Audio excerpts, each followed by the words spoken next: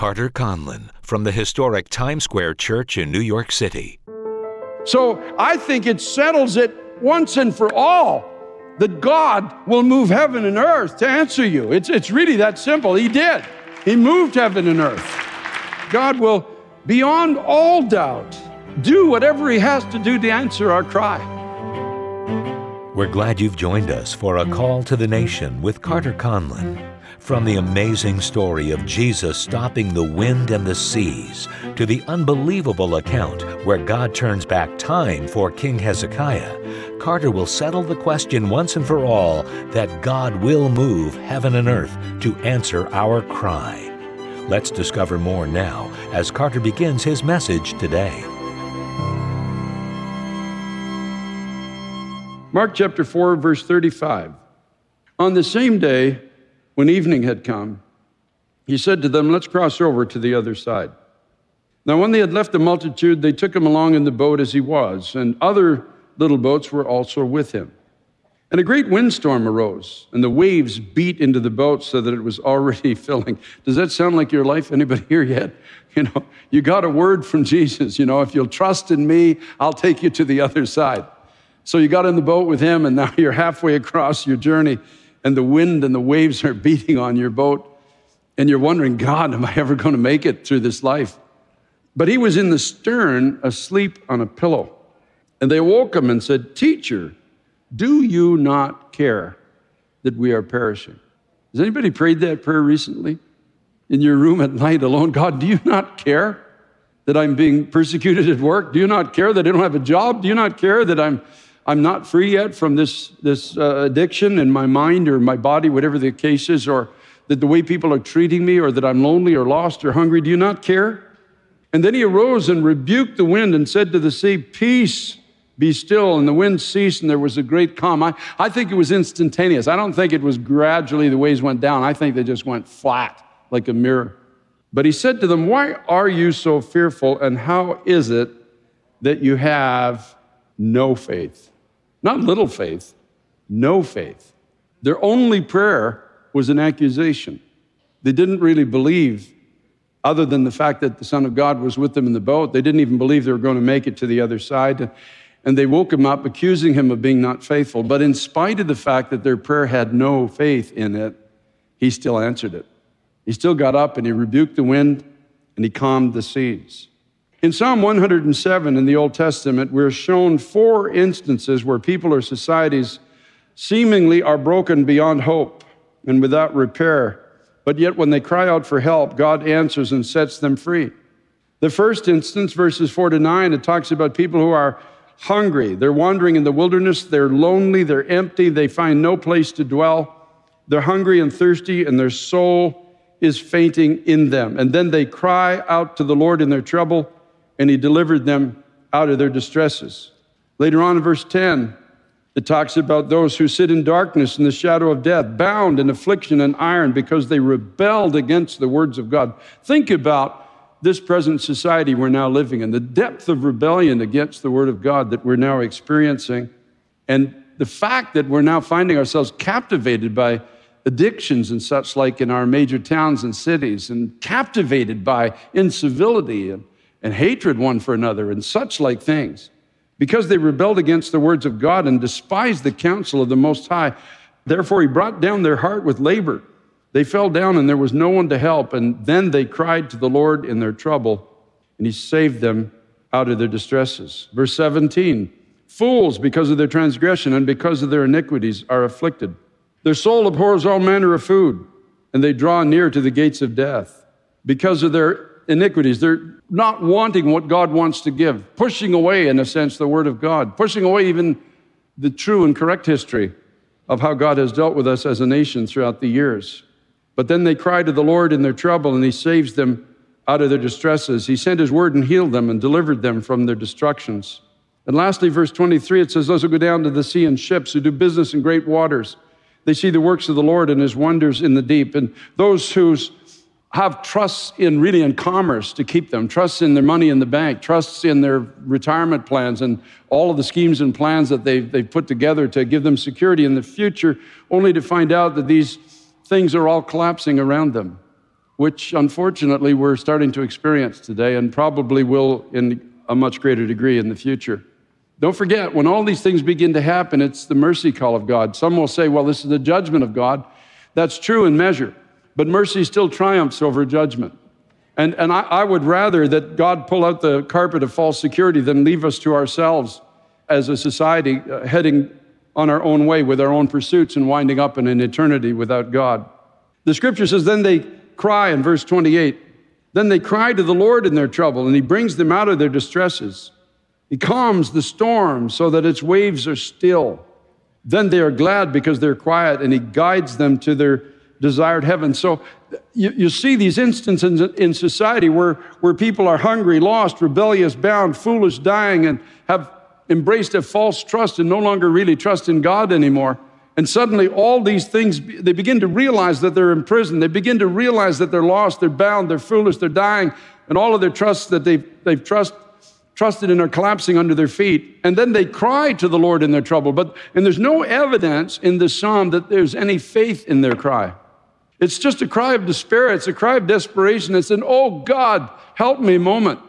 If you're out there, please help me. There's no real mountain of scripture behind this cry. Don't forget, they have pushed away the word of God. They pushed away the warnings of God. They have embraced false pursuits and false trusts. And then suddenly there's this cry comes into their heart. And God, in his mercy, answers them, brings them out of their distresses, calms their storm, stills their waves, brings them to the place that they've always really longed to be. They just didn't know that's what they were longing for. He brings them into a relationship with himself. We are created by God, in the image of God, for God, eternally for God. We are the only thing in creation that has the ability to make a decision to accept or reject the lordship of Jesus Christ. And God brings us home.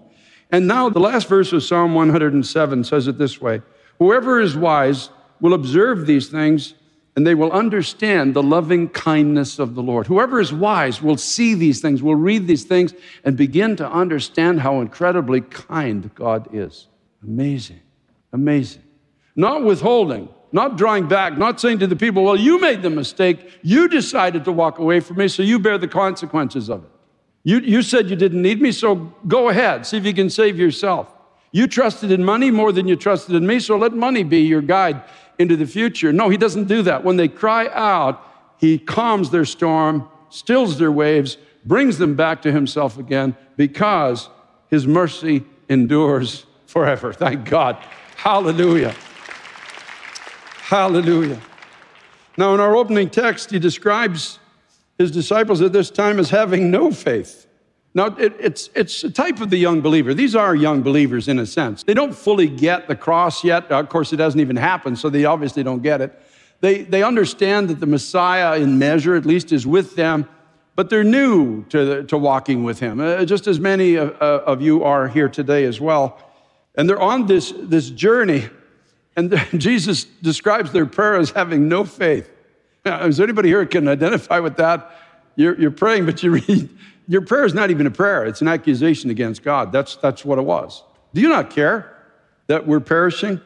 And he says, why are you so fearful? Why do you have no faith? And the beauty of it is that at least it was an honest cry. It may not have been faith-filled, but at least it was honest. And at least it acknowledged that his presence can make a difference. It was enough for him to get up and calm the waves and calm the wind and say, peace, be still, because God is good and his mercy endures forever. Oh, thank God. So they have no faith. So here's an instance where there's no faith, and yet he answers their prayer. Now, I want to show you another one of somebody in the New Testament, in Mark chapter 9, that has some faith. Mark chapter 9, there was a father whose child, from childhood, verse 22, it says Mark 9:22, and often it says he's thrown him into the fire and into the water to destroy him. But if you can do anything, have compassion on us and help us. So he's got a child, and it's a type of the unbridled passions in this generation now that are being unleashed, in a sense, in a whole generation of young people that have been raised without God. They've been told there's no such thing as eternal life. There's no such thing as a cross or salvation. They've been led to believe that if it feels good, do it. There's no consequence to it. They've been raised without any real moral moorings. And now we see in the news just a couple of days ago, a whole group of teenagers going into a restaurant and just destroying it for the fun of it. I think some of you saw that in the news. And this is the fire that's starting to embrace this young generation now, because there's a frustration in the hearts of young people when this is all there is to life, and when there's not much to this, then there's an anger comes in the heart and says, well, if that's all there is, I'm just going to destroy it all anyway. If this is what life is, and if I'm just here for this small season of time and then it's all over, then why not just have as much fun or be as angry as I am without any restraints? And the father said his son's already, or daughter's already cast into the fire too as well, and to destroy, into the water rather. And we see the waters of confusion now that this generation is being baptized in. Instead of the water of God's word that brings life and it brings clarity and it brings cleansing and direction, there's this baptism of confusion that's hitting this generation, where people they don't know who they are, they don't know what they are, they don't know where they're going. There's just such incredible confusion. And the father comes to Jesus and said, if you can do anything, have compassion on us and help us. And I can hear the cry now. I can hear the cry of moms and dads that don't know what's going to happen with their children in the future. And they're praying and they're saying, God, if you can help us, if you can do anything, have compassion on us and help us. There is a cry in this generation. And Jesus said, if you can believe, all things are possible to him who believes. And immediately the father of the child cried out and said with tears, Lord, I believe, help my unbelief. Have you ever been there? God, I believe as much as I can believe.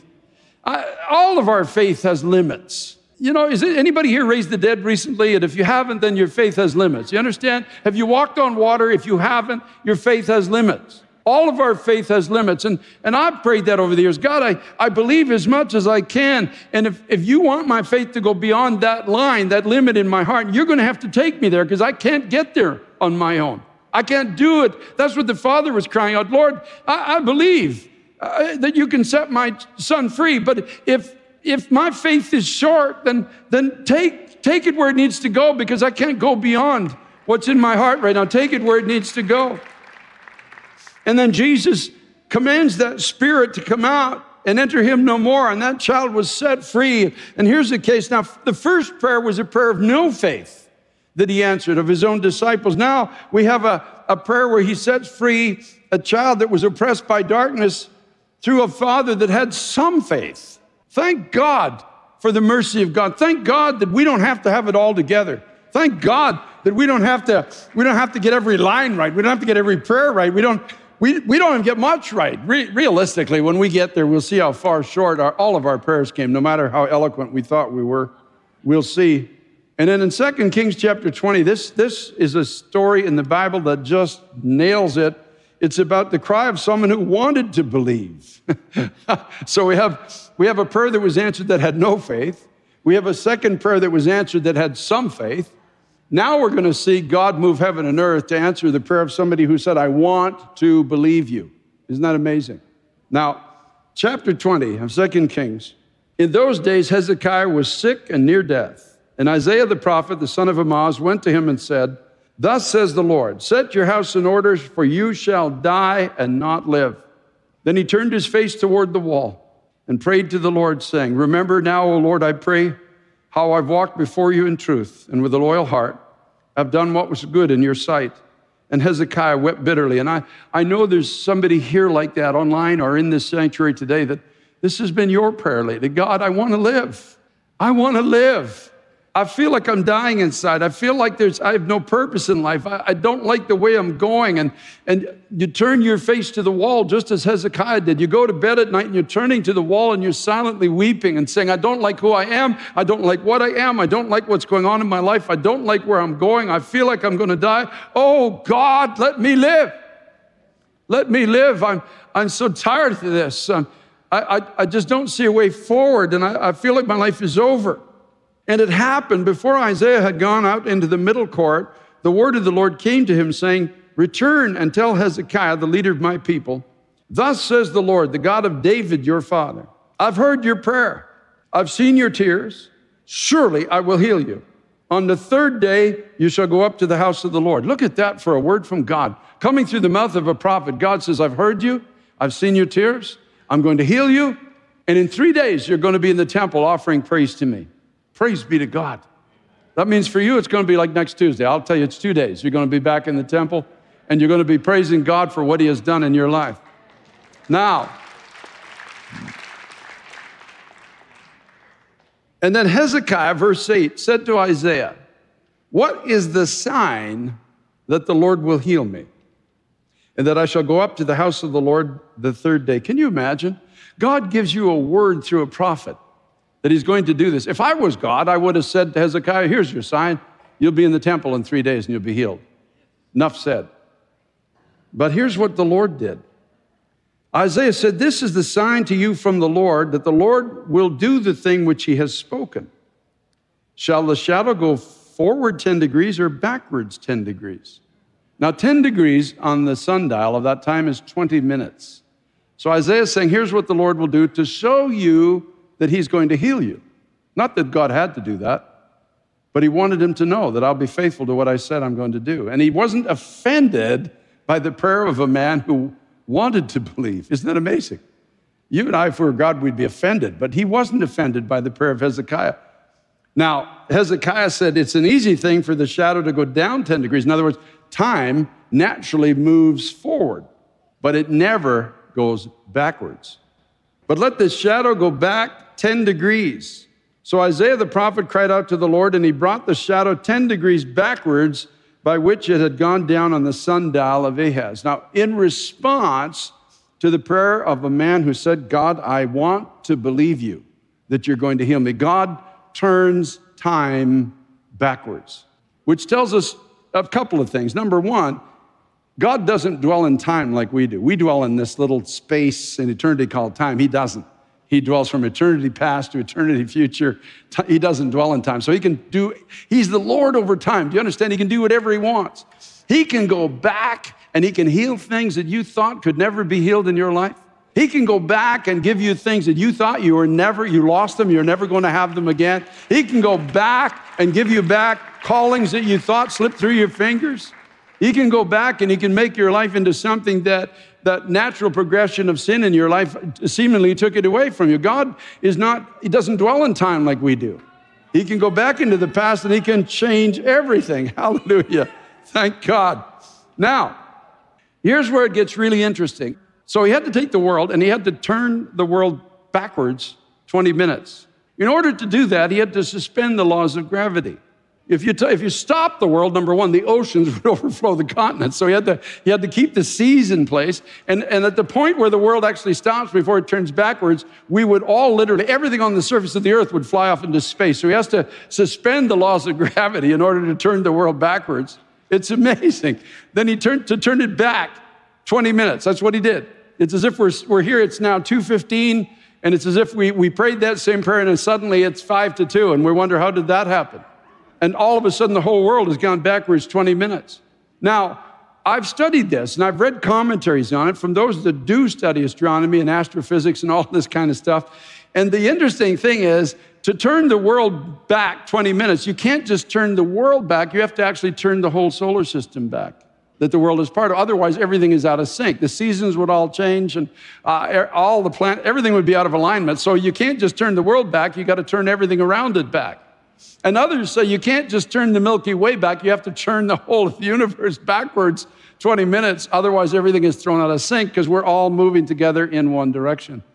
Absolutely amazing what God can do to answer the prayer. To answer the prayer of a man who just said, I want to believe.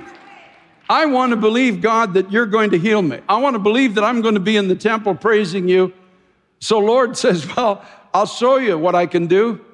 You see, when he stopped the wind and he stopped the seas, the scripture says the disciples said, what kind of a man is this that even the wind and the seas obey? Well, it's the same man that turned back the universe for Hezekiah.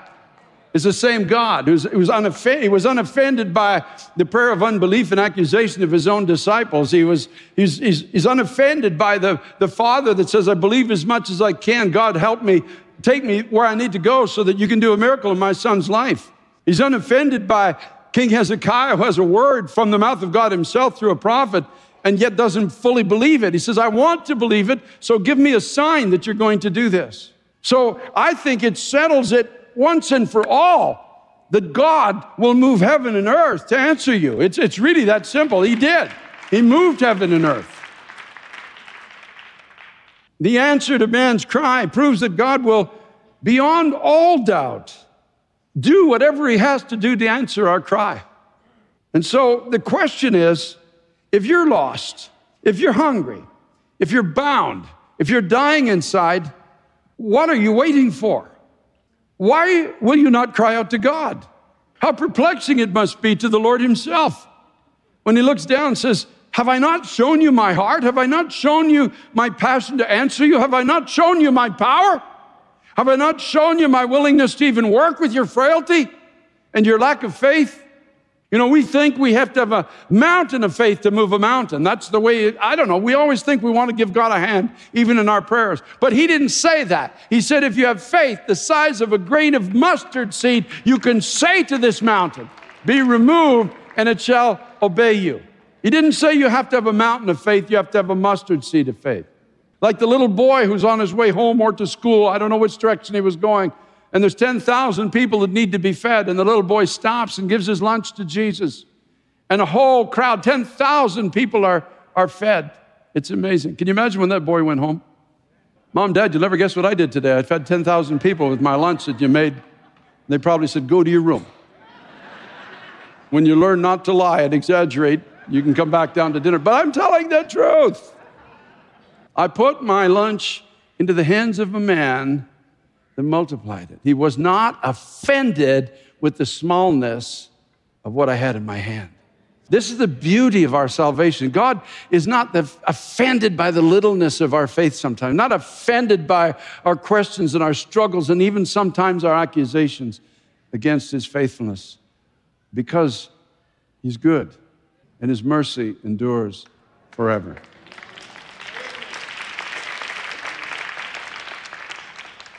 We serve a God who can turn back time. He can recover the things that you thought were lost forever. He can show you and I the way that we need to go into the future. He can break the chains that bind us in pieces. No matter how they got on our hands or how the bars got in front of us, he can break those chains in pieces. He can open any prison door. He can set any captive free. He can heal us where we've been wounded in our hearts to the point where we believe that we'll never be able to recover. He can give sight to our blinded eyes so that we can see a way forward that only God can set before us. He can send his word and bring healing into our lives when we think we're irrevocably damaged and hurt and beyond repair.